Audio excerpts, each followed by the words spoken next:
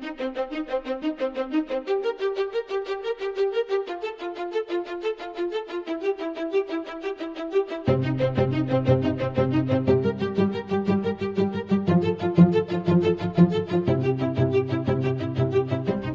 everybody!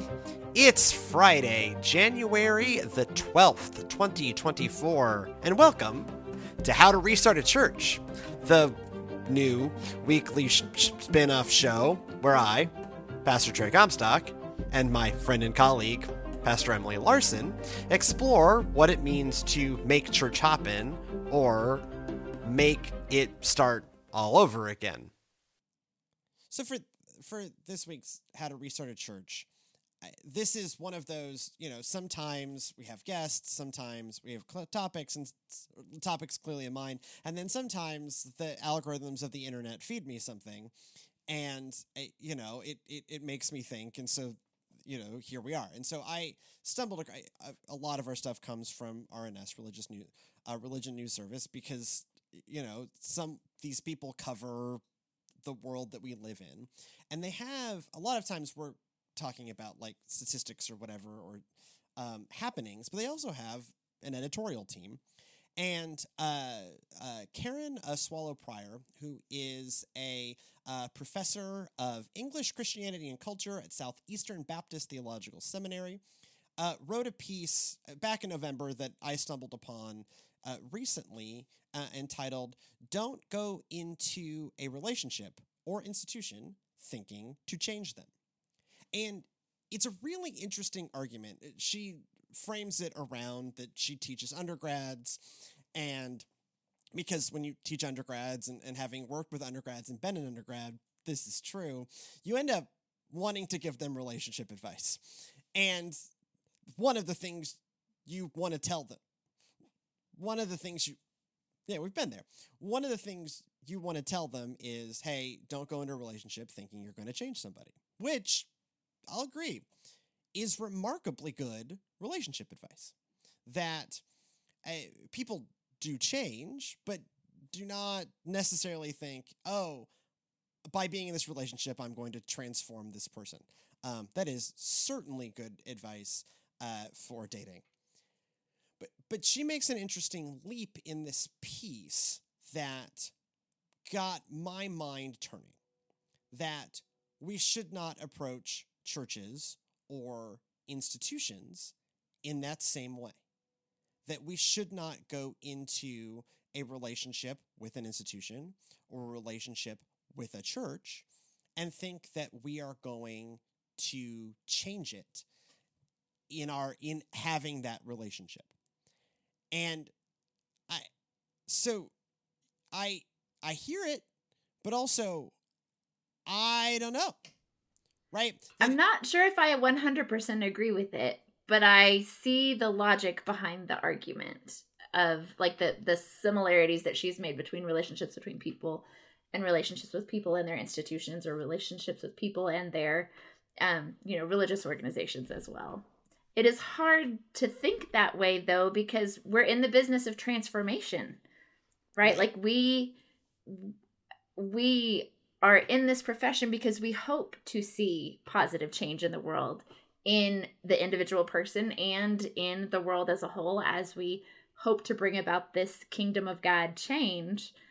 So it's hard to read that article and go, well, yes, I see the logic, but also, is it really true? Because we like to be in the business of transformation, right? We like to see change. We are actively working for change in the world. So it's tricky to read. So it was a tricky read for me. I'll read, because I'll read the kind of relevant paragraphs verbatim. This is reading from the piece entitled "Don't Go Into a Relationship or Institution Thinking We Can Change Them" by Karen Swallow Prior. Making sure that, do the internet good of, these are not my words, these are not my words, these are not my words. Okay, now we've covered it. Now, to be clear, no human institution or community is perfect. Every human institution and community and person can be and is influenced by others, whether for good or ill. I firmly believe that we can and do make a difference by our mere existence, our presence, and our very person, wherever we are. This is what it means to be human, to be in this world, and to be charged by God to be faithful to him and to one another. But it is as true for institutions as it is for people. We ought not go in expecting to change them. Instead, we must accept them for who and what they are or aren't, and enter into relationships or not based on who and what they are. I hear that. Mm-hmm. But also, that frames a world where you can opt in or opt out. That becomes tricky, to my thinking, when the institution that we are talking about is the capital C church. Right. Right? Because, we often, I am often deeply critical of the what I think of as the theological heresy. I can be a Christian, just as good a Christian on my tractor as I can in a church. No. Right. Because that's not how this works. That's not how this works. Right? Like a scriptural frame for how this faith is practiced is this faith is practiced in community. And right. So we are not meant to opt out of Christian community. And so But if you're part of this Christian community and you see that you have to accept it as is and not expect it to change based on your relationship with it, that's a difficult pill to swallow. There's a similar kind of mindset. So it almost helps me to think of it like, so in medicine, physicians can treat the same disease in two different patients the same way. And in patient A, it will work. And in patient B, it will not. Because they're always saying, this is why physicians say they're always practicing medicine, right? We don't know the formula. But because in the end, it's not really up to the physician whether or not healing takes place, that there is still a mystery there, that it is God that's doing the healing. And so maybe if we frame it in such a way that we recognize that it is not us doing the changing, but that it is God doing the transforming, that we just get to be a part of it. And that the formula that worked in congregation A may not work in congregation B, but that we have to trust and accept congregations A and B as they are, that when we come into this Christian life, when we enter into this Christian community, that we accept one another as we are and where we are, but also expect for there to be this change, that we get to be a part of this change, and that maybe we just anticipate and get on board with the change that God is already doing, instead of trying to, I don't know, change the partner in the relationship, right? Right. This clearly, like, I read this piece and like, well, I have to talk about this. I have to, and it's not right. It's not talk about this because I think I have an answer, but because it is a fascinating way. It is not the way I think about it, but it also connects with things I run into sometimes, right? Mm-hmm. Where, we are part of, you and I are part of a large mainline denomination with its kind of very entrenched way of being. And we have spent, a lot of our lives trying to get it to be not, I would not frame it as something else.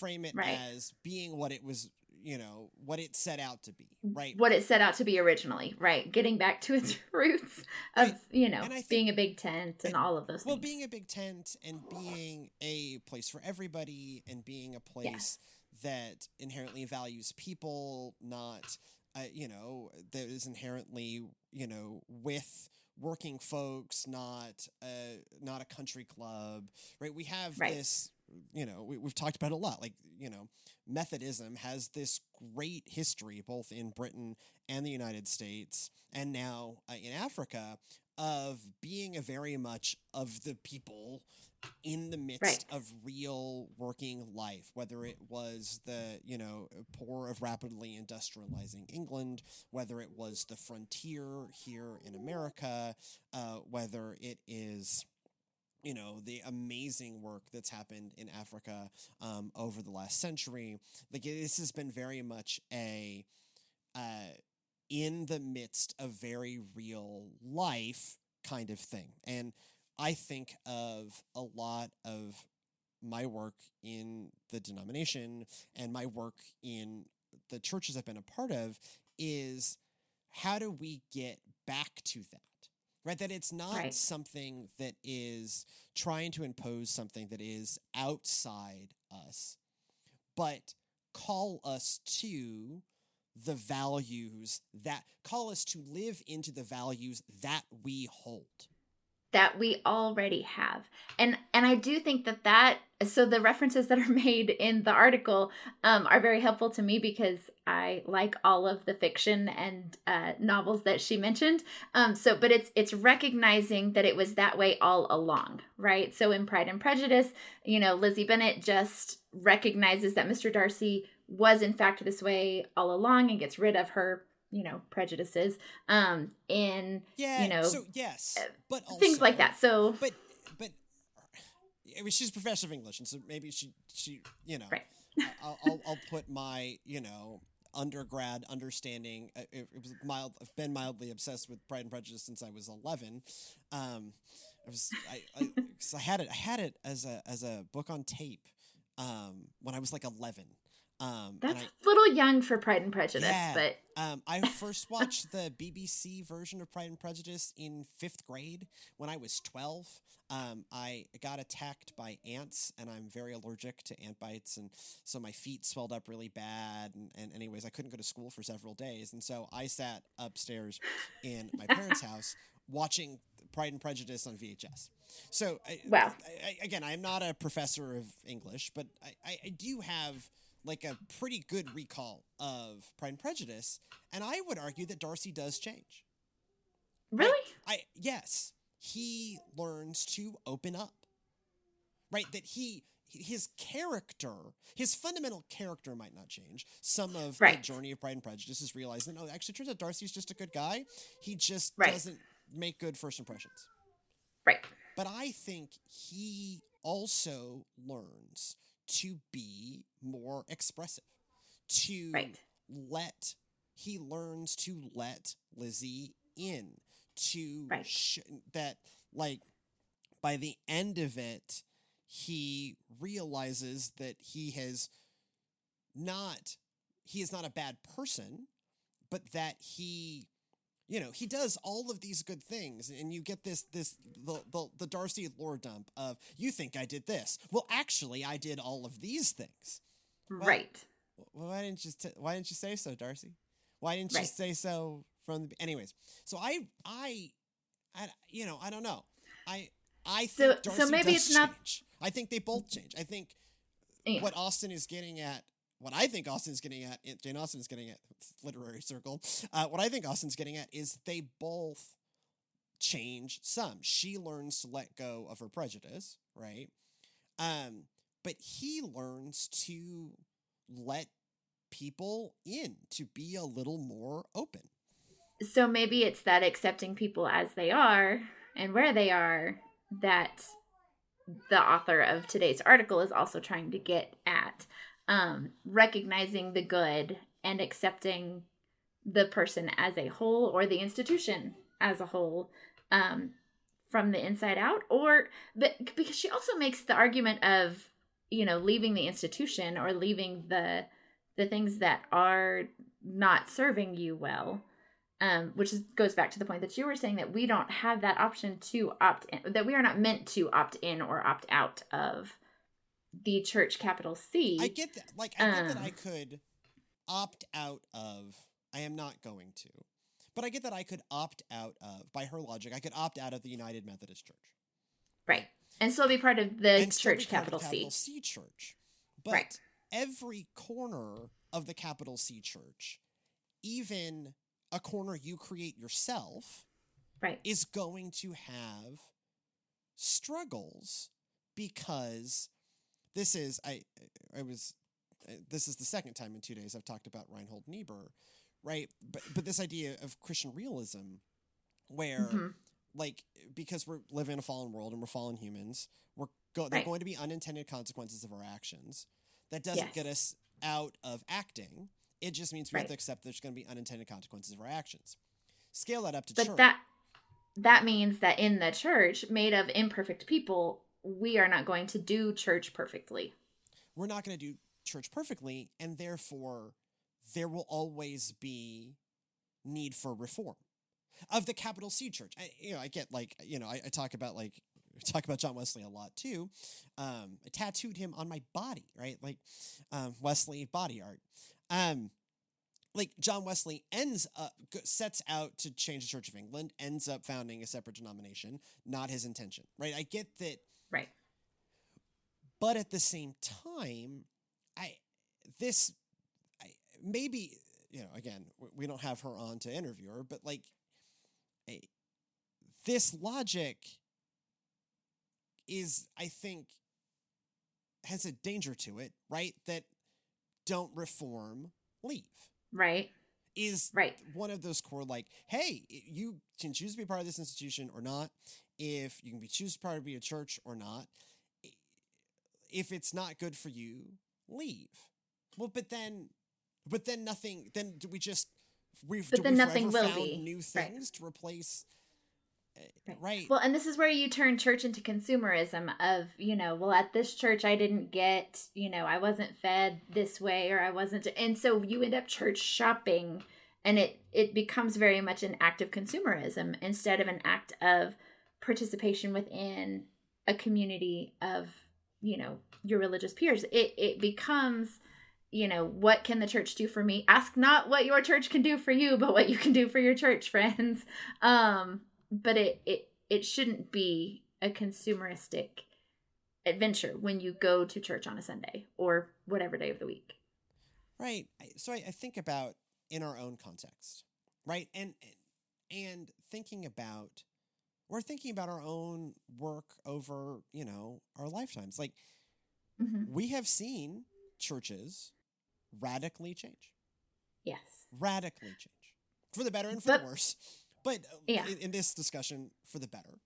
Right. And we've been blessed to be able to be a part of some of those processes. And, I also admit that many of the frustrations of my life are, the Methodist Church as denomination and Methodist Church as individual churches' inability to, adapt, overcome, whatever. But we've seen it happen. Like, it does. It does happen. Churches do transform. Institutions can change. I would say slower than individuals, but we've also seen individuals leave those institutions because of change, and that then accelerates the change. Yeah. As well. So, because it's such an amorphous thing, because churches are such a moving target, because congregations change every single Sunday depending on who is in attendance at them. It's hard to know. I also think that I think to your consumerism angle, there is an element to this that removes, like, institution and identity, or like the way that certainly the way that institutions become expressions of identity. I'm not putting this well, but okay, so I am not perhaps in my heart a United Methodist. I am in my heart a Methodist, or a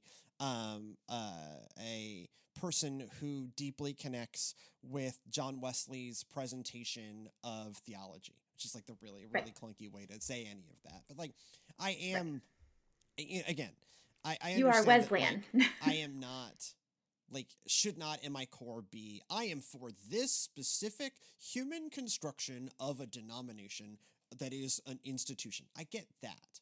But I am in my heart a Wesleyan, a Methodist, a person who connects with that. And to be a person that connects with that, and maybe this is because she's not a Wesleyan and we are, this is a matter of theology, but to be a Wesleyan is to say, I am connected to other churches. I am connected. We are, we think of religious movement as a deeply intermeshed system. Right. We call it connectionalism. We have all these fancy Wesley words for it, but we believe in a deeply enmeshed thing. And then I think about our Catholic brothers and sisters who have that much further than we do, that there is Mother Church. There is the Vatican. There is, yes. You don't like the Catholic Church, you can leave it. Not if you really connect. Some people do leave it because they stop connecting with the core of Catholicism. But if you think of Catholicism as the core of church, no, you don't. I think this is useful advice, and it is important to think about it, that if you hate everything about this thing, you're not going to change everything about this thing. But to me, as a person who believes in the possibility of change, not wrought by me, but wrought by God, and I guess my job is to discern what is God trying to do and be a part of what God is trying to do.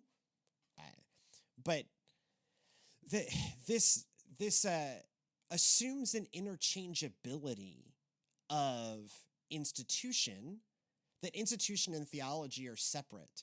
But what happens when, to build an interconnected, meshed thing that then ends up with a frightening bureaucracy, is a part of your theological identity, part of how you give expression to your value? It is not enough to say, well, if you don't like it, just leave and start your own thing. That has happened to us in the Methodist Church recently, but it was a huge earth-shattering thing. I hear it, but also there is a degree to which, if this theological expression, this denomination, institution, church, pick your word, is about an interconnectedness, then to simply leave the interconnectedness because you think it needs to change, it's not so simple. Right. But and this is where you get churches that are not connected, right? This is where you get non-denominational. Because they operate in a more individualistic way to serve the needs that you perceive are needed for that group of people. So I would almost draw a line between those denominations that are connected and those that are not, when using this type of logic. Right? Yeah, but even, Mars Hill is the thing that you and I perhaps know the best because we deep dived on it. But you even think about satellite locations. So megachurch is still an interconnected system, and when that unraveled, it was this deeply painful process because in some ways our theology is a theology of interconnection. It's just folks like Catholics and Methodists, we perhaps lean harder on everyone pulls harder on different threads. That happens to be a thread that we pull on. But that's why I zoom this out to the capital C Church of it is both an agent of God in the world and a thing built by humans. And a thing built by humans is always going to need to change to be more like the agent of God on earth. And so that both individually as people who are working for that transformation, as well as the body of Christ, the body of believers that is the bride of Christ, working in the world for change. And so I suspect this is, as with all of these things, it is not clear one way or the other. Because I have also recently in my own work run into the argument of, if you hate everything about who we are, what are you doing here? Yeah. Right? Like, this is a discussions I have had to have in recent history, that if you absolutely hate everything about and think everything about who we are is a trash fire, then why are you here? Why are you still here? And so this is perhaps a cautionary tale, but not an absolute lesson of, if you hate everything about what the thing is, you're not going to change it, because for all, certainly for all churches, some of who they are is good, because some of who they are is of God, and some of who they are is not good, because it is human. And right. I guess it's the degree. Maybe this is a question of the degree to which you want to change it, right? You're not going to turn or one should not seek to turn a United Methodist Church into a standalone Pentecostal church. Right? There's nothing wrong with a standalone Pentecostal church, in the same way that there's nothing inherently wrong with an interconnected United Methodist Church. But this is a difference of degree, right? Yes. That this is understanding, like, what's the DNA and what's the disease. Yeah. Right? That you don't want to root out the DNA, but as church leaders, as church people, I think, maybe I just read too much Wesley and the Reformation, right? But there's this like constant, like, the church has constantly needed reformation. Like Martin Luther, yes, noped out of the Catholic Church, but did not nope out of the church. Right. And I don't know. This is... So is it that you're just trying to make it less prideful and less prejudiced, or is it that you are trying to fundamentally change the person that they are, right, the DNA of the organization? I think that is it, right? That back to Darcy and Lizzie, because this is this is a useful point of reference. It is. I think Darcy changed. I don't think Darcy's character changed. I think Darcy's character was always good. Right. It's just that they went on a journey of discovery to find, the same way, how to get the pride out of the way, right? That Lizzie changed some, but I think I think part of what Austin is setting up is they both changed the same amount. Yeah. That they meet in the middle. That neither of the first impressions they had were good. That, Darcy comes to see this other side of Lizzie, Lizzie comes to see this other side of Darcy, and they meet in the middle. And I think as we approach this idea of restarting a church, which is inherently like a change process, right, it is discerning what is the DNA, what is the essential character here that is good, assuming that there is something good here. And redeemable. Absolutely. But also, God is in the behavior change business. Right. That grace, the assumption of grace, at least as I understand it, is not just that I love you for who you are, but that I'm going to help you be who you've always meant to be. The best version of you, who you have always meant to be. That's right. Again, Wesley, two Methodist pastors, turns out, this is a very John Wesley perspective on grace as applied to an institution, right? That just as humans are in a process of sanctification, the church, capital C, and denomination, lowercase d, is in a process of sanctification. That we are always on a journey to become who God meant us to be, and the people around us, people in our lives as humans, and the people who live within the institution as institutional church are a part of God doing that work and shaping that. And so I don't want to give up on sanctification. Right. I don't want to give up on transformation. I really do believe that the core of what we are doing as Christians is that on our own, can we change? No. Can we change for the positive? We can change for the negative. But on our own, can we change for the good? No, maybe not. With God? Now we're talking. Because that is actual change. Thank you so much for joining us on this. This is a show we've been doing, but now we're doing it in a spin-off form so that it appears separately in the feed. Maybe so that these two things, the scripture part, the goodness of God, and how to restart a church can breathe on their own a little. Anyways, if you have feedback or want to tell your stories of what it's like to get a church going, email us at thegoodnessofgodpod@gmail.com. That is thegoodnessofgodpod@gmail.com. We would love to make what you have to say a part of our show. You can find us, if you are looking for us, at Servants Now on all the things: TikTok, Instagram, Facebook, YouTube, and servantsnow.org. Everything we do here in the Media Lab is made possible by a generous grant by the Texas Annual Conference of the United Methodist Church. If you would like to support our work, right now, like, comment, subscribe, leave us a 5-star review on Apple Podcasts. All of those things help more people find out about what it is that we are doing. Also, go in peace to love and serve the Lord, and we'll see you next time.